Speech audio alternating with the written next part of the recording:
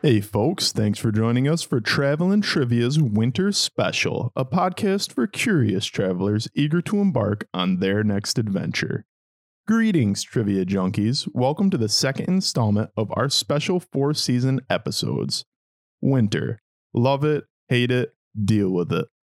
Of all the seasons, I would argue it's the most polarizing. Everyone can agree fall is pretty, summer is warm, and spring, well, let's not talk about spring. In today's episode, we'll dive deep into the snow in an attempt to find the very best parts of this otherwise brutal season. Don't worry if you're from a nice warm spot down south, you'll be sure to enjoy today's episode as you laugh at the struggles of the rest of the country. A reminder, there will be just over 30 seconds to answer each question, so if you're impatient like me, feel free to skip ahead. Without further ado, and before it gets much colder, let's begin. Question 1. Regardless of where you may be situated in the US, we can all agree that winter can be cold, at least relatively speaking. Personally, we try to embrace the cold here in Michigan and take part in a multitude of winter activities.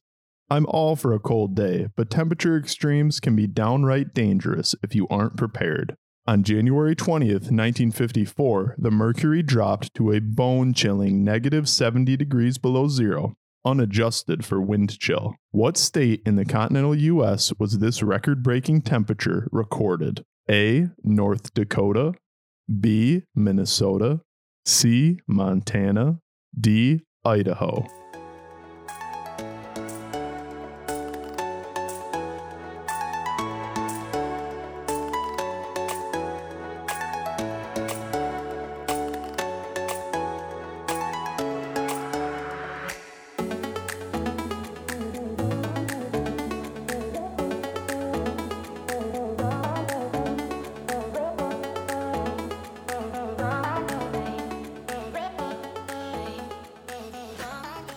And the answer is C, Montana. This record low temperature extreme was recorded at Rogers Pass, north of Helena. Assuming there was even a little bit of wind that day, frostbite would occur on exposed skin in under a minute. It goes without saying, but it's imperative to be prepared during winter, especially when traveling. Extra clothes, blankets, and emergency gear in the event of a breakdown may just save your life one day. Question 2. True or false? The old adage is correct. No two snowflakes will ever be exactly alike.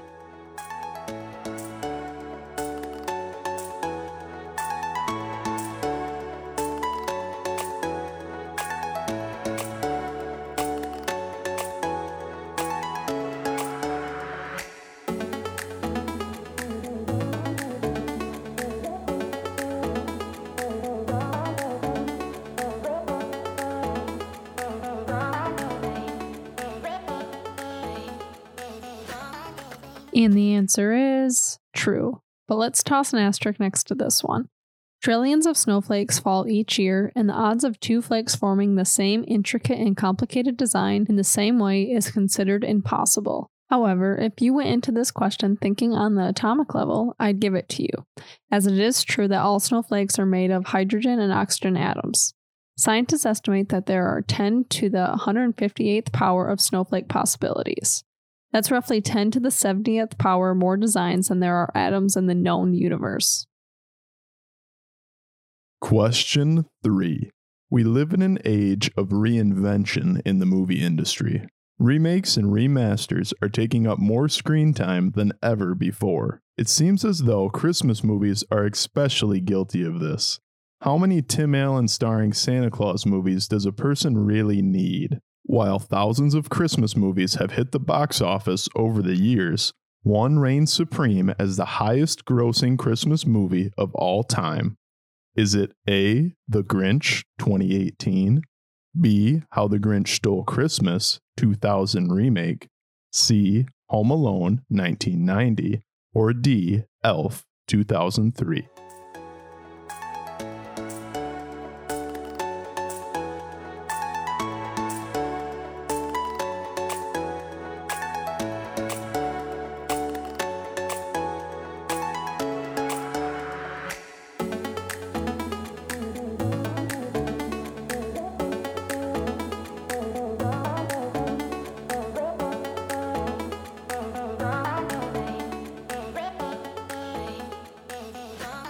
This one may surprise you, and the answer is the newest movie on the list, the 2018 computer-animated Christmas comedy, The Grinch. Since its release, the movie has grossed over $500 million. The top 10 Christmas movies that follow include Home Alone 2, How the Grinch Stole Christmas, the one we all love starring Jim Carrey, A Christmas Carol, 2009, The Polar Express, released in 2004, Love Actually in 2003, Elf, 2003 as well, The Holiday, 2006, rom-com, and The Santa Claus, 1994. Is your favorite on the list? Question 4. Each winter, New York City's Rockefeller Center hosts the world's most famous Christmas tree. Each year, some 125 million people will visit this beautiful tree, and millions more will watch televised events featuring its festive branches.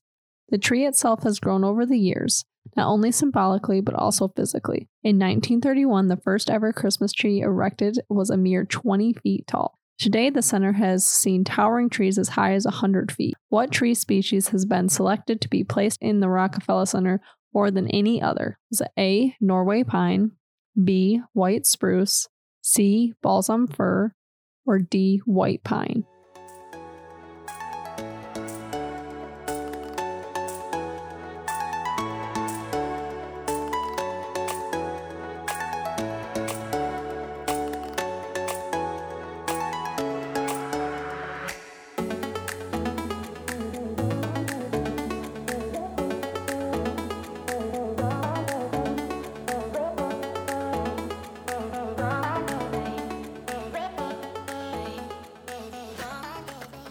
And the answer is, by a landslide, Norway pine. While several white spruces and balsam firs graced Rockefeller Center during the early days, the Norway pine emerged as the clear front runner and has remained the tree of choice since the 1982 holiday season.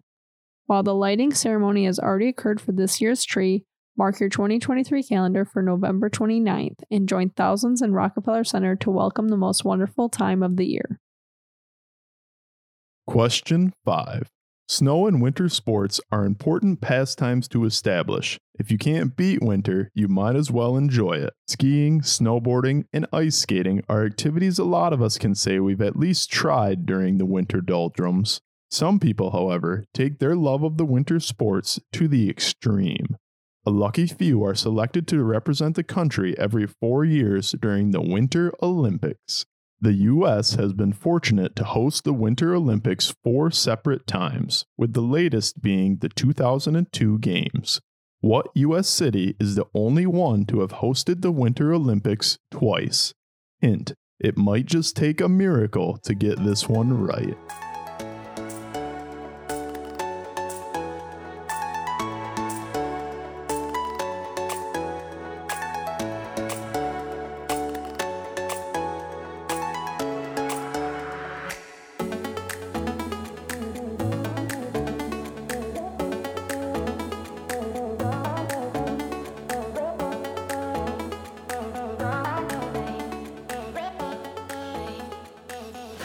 And the answer is Lake Placid, New York, who hosted the 1932 and 1980 games. As for the hint, I'm referring to the 1980 Miracle on Ice hockey game, where an underdog USA team made up of mostly collegiate athletes won the gold medal over the then USSR.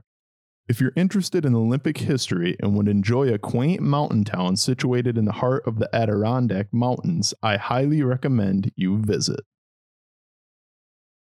Question 6. True or false? When it's cold outside, most of your body heat is lost through your head.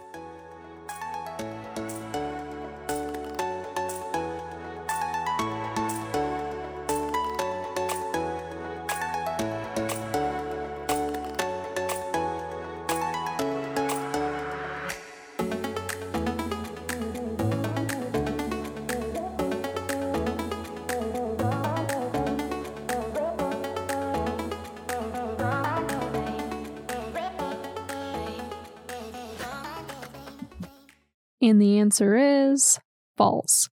That's right, this age-old saying that so many adhere to is not based in fact. In the 1950s, the military conducted an experiment that exposed subjects to freezing temperatures. The results conducted that 40 to 50% of all body heat was lost through the head. But this experiment was flawed. The participants' head were the only things exposed to the cold air. In reality, the head makes up about 10% of the body's total surface area and thus should contribute to about that much heat loss. Researchers at the Utah School of Medicine suggest that the main reason this saying hasn't lost traction is that people often go outside clothed but neglect to wear a hat. So no wonder it would appear as though your heat is coming right out the top of your head. Make sure to bundle up your entire body this winter and you should stay nice and toasty warm. Why isn't it? Oh, there it is. There it is. We were so zoomed out, I couldn't see it. Oh, I touched that mouse again. We're on an absolute tear right now. Why, Chloe? Because we're going on vacation. I was hoping you'd catch my drift there. The drift, do you get it with the snow? Yeah. Yeah, we'll be heading to Mexico here. Should we not announce that over? What are the odds that one of our listeners happens to be a serial burglar? Somebody's watching the house anyway. Buzz off. But we'll be going to Mexico here for 4 days. Puerto Vallarta, which I should make Chloe say since she does Duolingo like it's going out of style.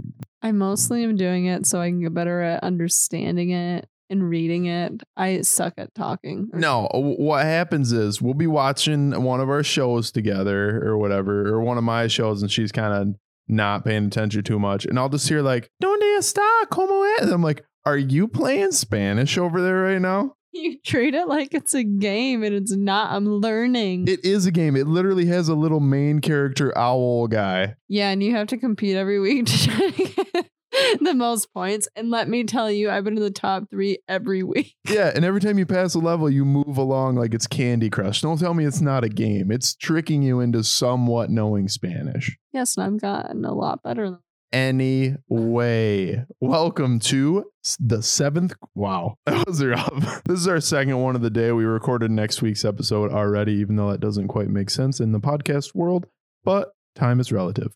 Welcome to the 7th question stretch, Winter Special Edition. Woo! What do you want me to start off by saying? Seth, what is your favorite season? Oh my gosh, you kill me, Chloe, with these questions. If you would have listened to what I already had recorded in the intro, which you never do, you would know that I said, we can all agree, fall is pretty.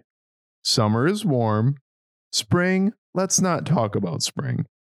And winter, we're here to tell you that it's not all bad. As we get on a plane in 3 days to leave. And there's supposed to be a snowstorm on the day we fly out. Hypocrites! Right. So buy snow. But, I mean, winter, it's not all bad. I mean, we're going to touch on some things here today. I think some kind of serious, important things, which we don't. Usually we're a little bit more silly in the 7th question stretch, but things that should probably be said. Especially if you are coming to a place and you're not used to the type of weather that winter brings in the Midwest or North, really anywhere over there. Yeah, so one thing that I thought that I did well was dress warm and wear a lot of layers.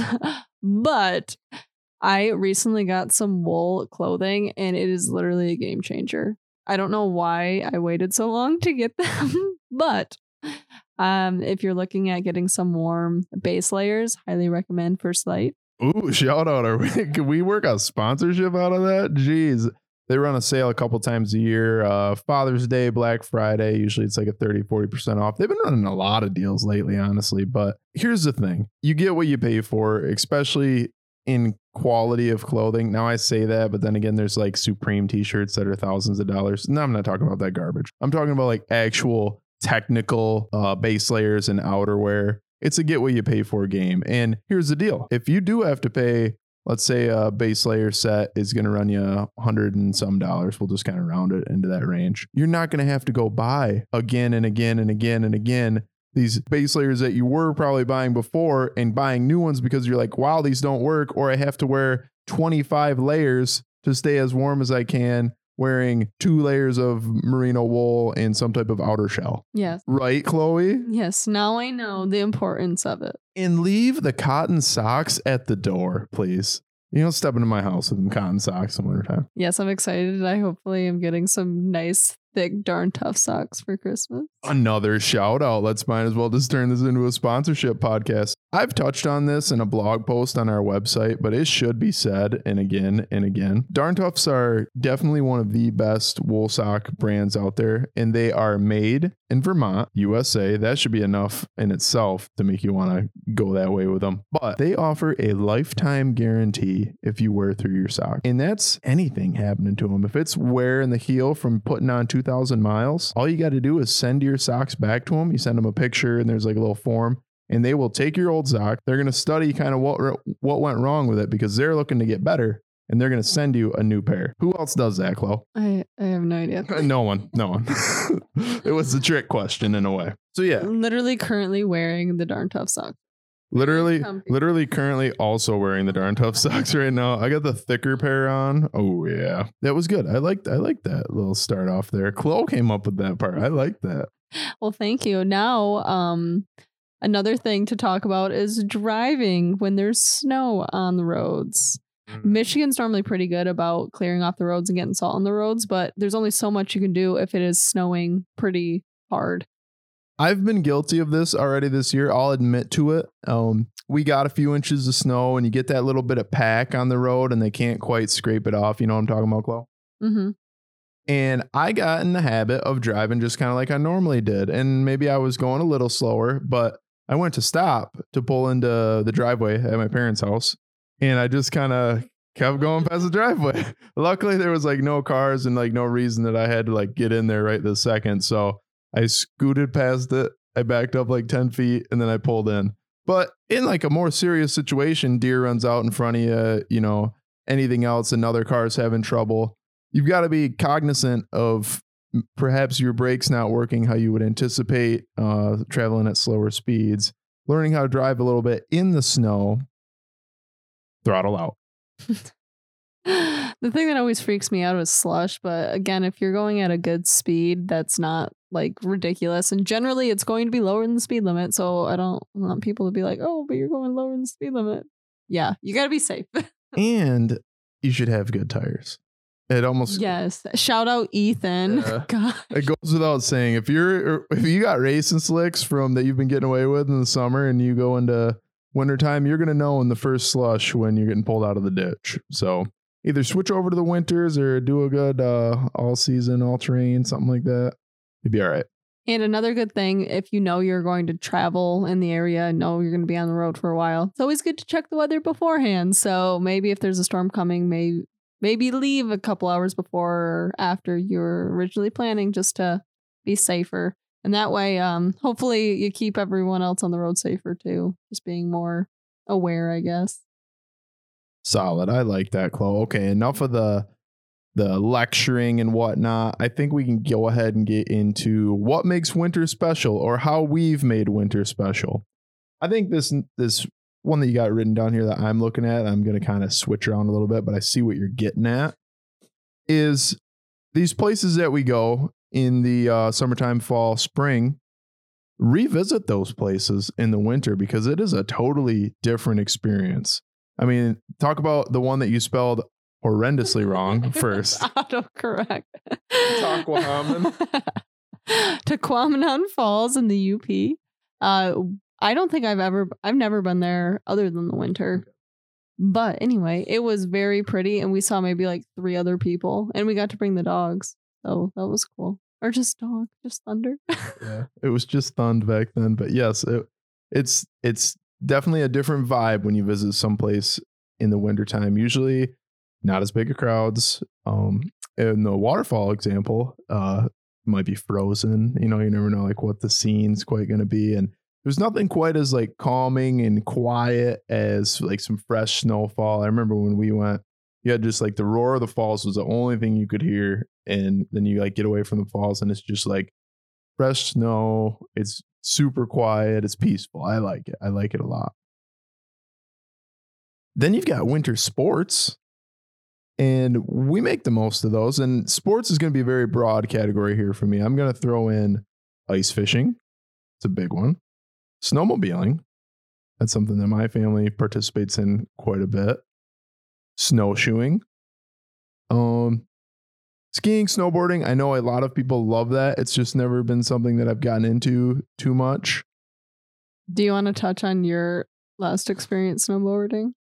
I don't know if I went a time after that, but so yeah, we'll give a little bit of backstory here. Basically, our coaches in college had this rule that like you could go snowboarding and skiing as much as you wanted until you got hurt, and then you could never go again. Which is kind of fair. They have an investment in you and, you know, everything else, and don't be dumb. So I decided to go snowboarding for the first time in like, it had been years at that point. And keep in mind, it had been years and I was a different person then than I was before. We'll just say that body wise and everything. And I get on a snowboard, managed to get up somehow on the chairlift and get off the chairlift. I couldn't decide if I was a goofy snowboarder, something like left-handed and weird, or if I was more I think it's called regular. I don't even know. But apparently you can flip one way or the other, like what your lead foot is. I wasn't sure. So the guy asked me, I was like, I don't know, set me up with something. So I got my big old boots on and I'm up there. I got a helmet. Thank goodness I got a helmet. And we get up to the top of this thing. And granted, this is in Hancock, Michigan. So I'm going to say this hill might be, gosh, if it's 700 feet tall, that might be a stretch. But we look down in this center bowl and it might as well have been, we might as well have been in Telluride, Colorado, or wherever the heck they had. Vail, wherever, Breckenridge, you know, for my snow sports people. I mean, it was massive and it was steep. And I'm like, ooh, not really sure. Like it was so steep to the point where if you fell forward, you would feel like you would just like fall off. That's what it felt like to me anyway.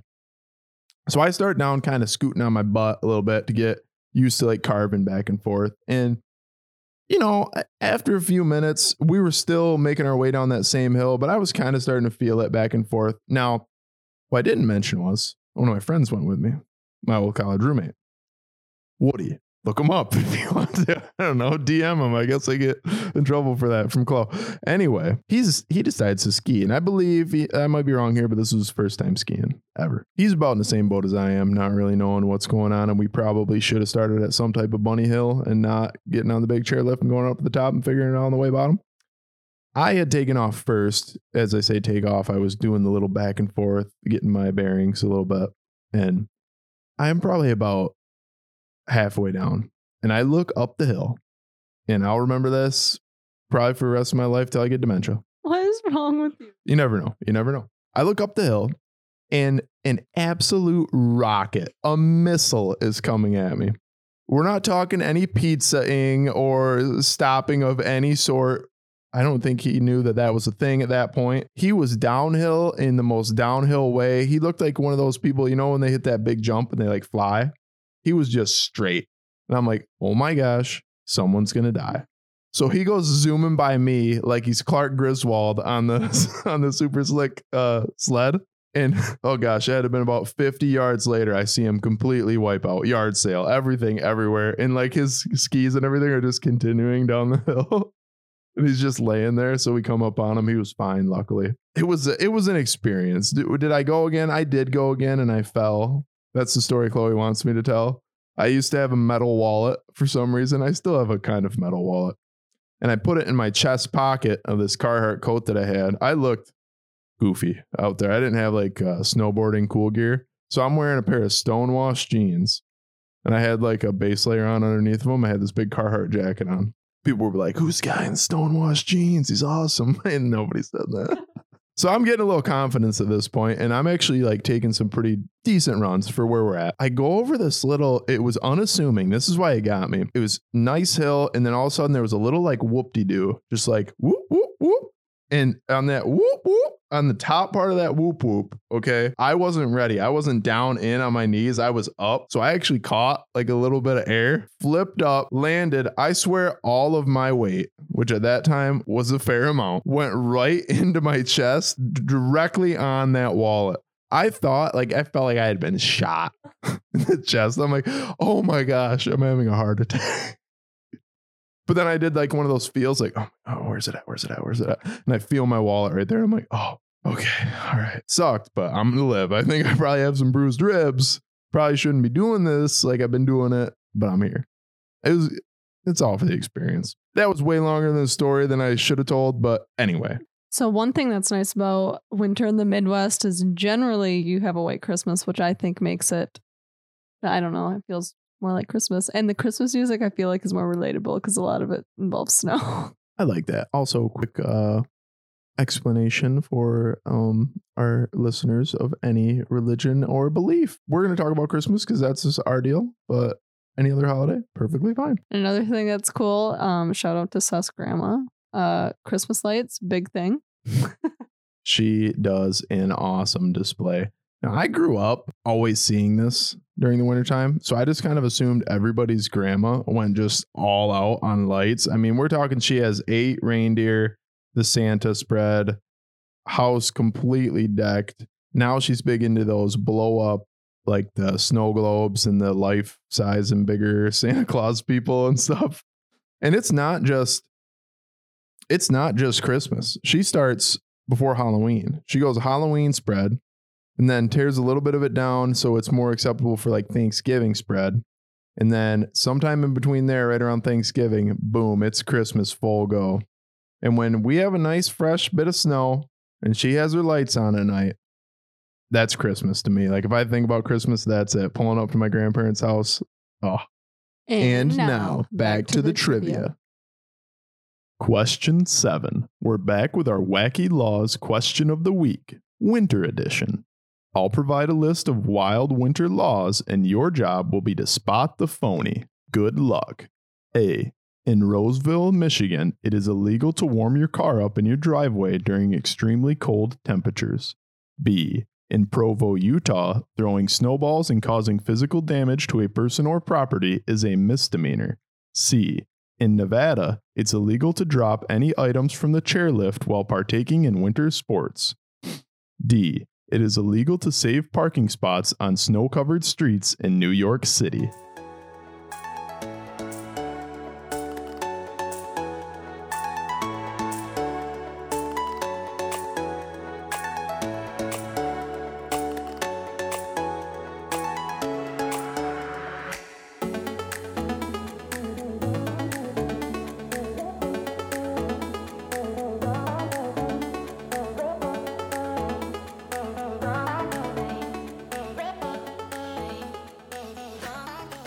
And the answer is D. It is not illegal to save yourself a parking spot on snowy streets in New York City, but you'd better not take that same mindset to Philly. On the streets of Philadelphia, the tradition of saving winter spots by any means necessary, leaving household items, cones, etc., has been deemed illegal by the police department. This ban is aimed to prevent fights and acts of vandalism that had occurred regularly due to the spot saving. I say let them snowball fight it out. To the victor goes the spoils. Question 8. True or false? Monarch butterflies go dormant each winter and emerge in the spring to breed and pollinate flowering plants around the continental U.S.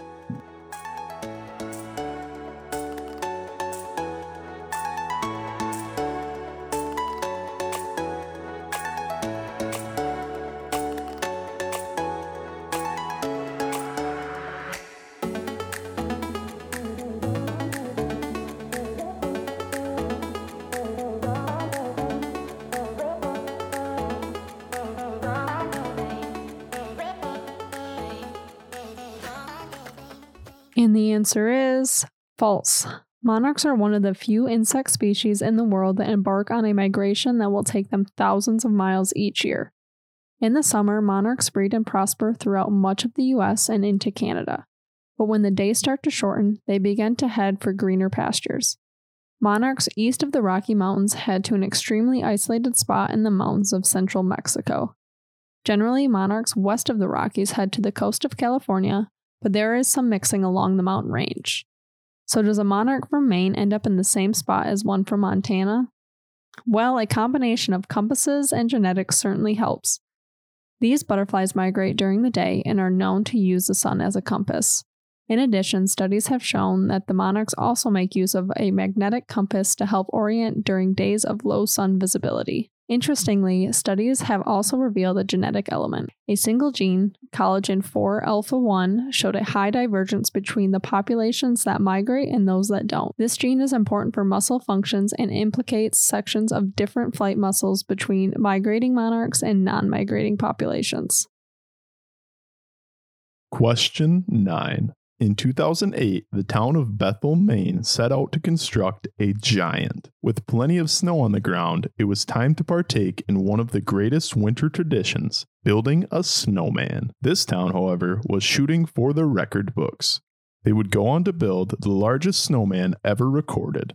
How tall was it? A. 27 feet, B. 38 feet, C. 51 feet, or D. 122 feet.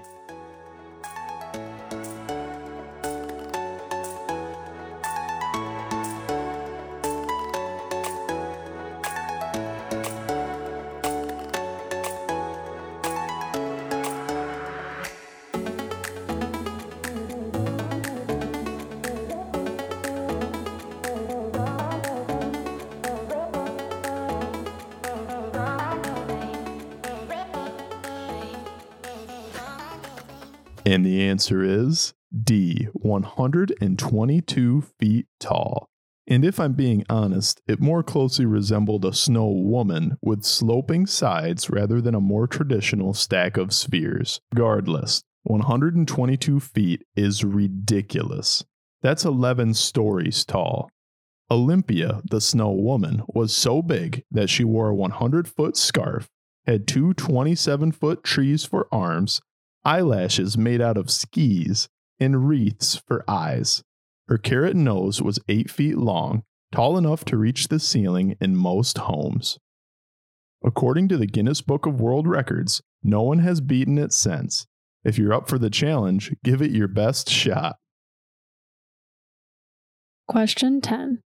What is the term for a state of dormancy that some endotherms enter during the cold winter months?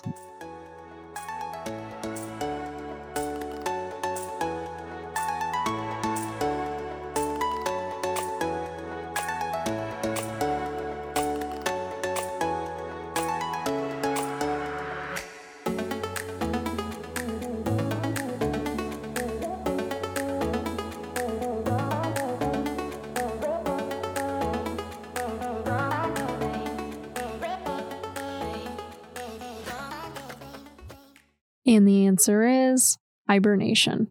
A wide array of warm-blooded mammals use this tactic to survive the harsh winter months in hostile places across the U.S. When thinking of hibernation, it's common to think of the most widely popularized hibernator, the bear. However, hibernation comes in all shapes, sizes, and qualities. Hibernation and torpor are two terms used interchangeably, but there is a key difference. During hibernation, an animal enters into a deep sleep and cannot wake up under any condition. During torpor, the animal remains inactive unless disturbed. When you toss in the fact that many hibernating animals wake from time to time to eat, urinate, or defecate, the lines can become blurred. Regardless of what you prefer to call it, this unique adaptation has allowed many species to prosper throughout a wide variety of unique environments. In the event of a tie, or if you're looking to earn a little extra credit, here's today's snowy bonus question. According to an article posted by Fox Weather in 2022, 7 major cities sit high atop a mound of snow as the snowiest cities in the U.S. Name 2 of them.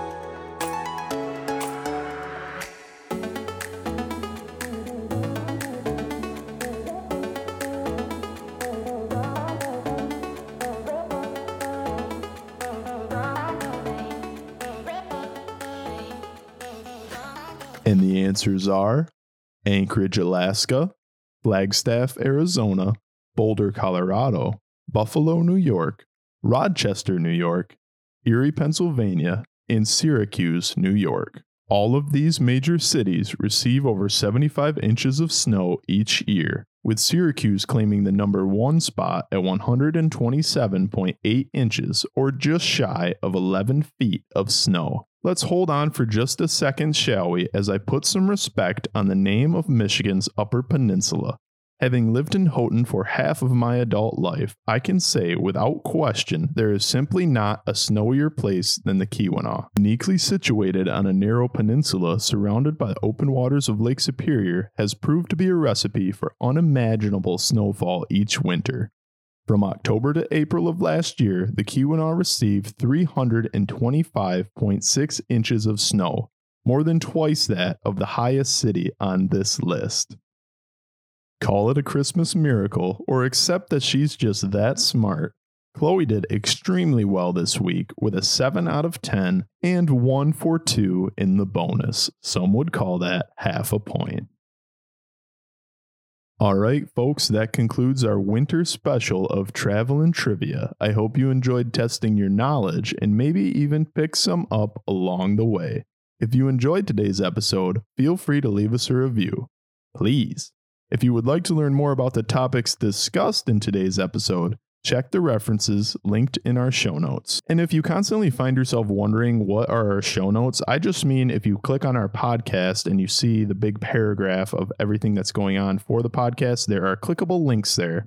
Be sure to check out our YouTube channel to see our latest vlog videos and tune into our social media to see what we're up to day to day. You're not going to want to miss next week. Chloe and I decided to do something extra special for the final podcast of 2022. We hope you'll enjoy it, but I'm not ruining the surprise now. You'll have to tune in. As always, we at Travel Down Wander wish you well on your next adventure. You'll only ever regret the trips you don't take.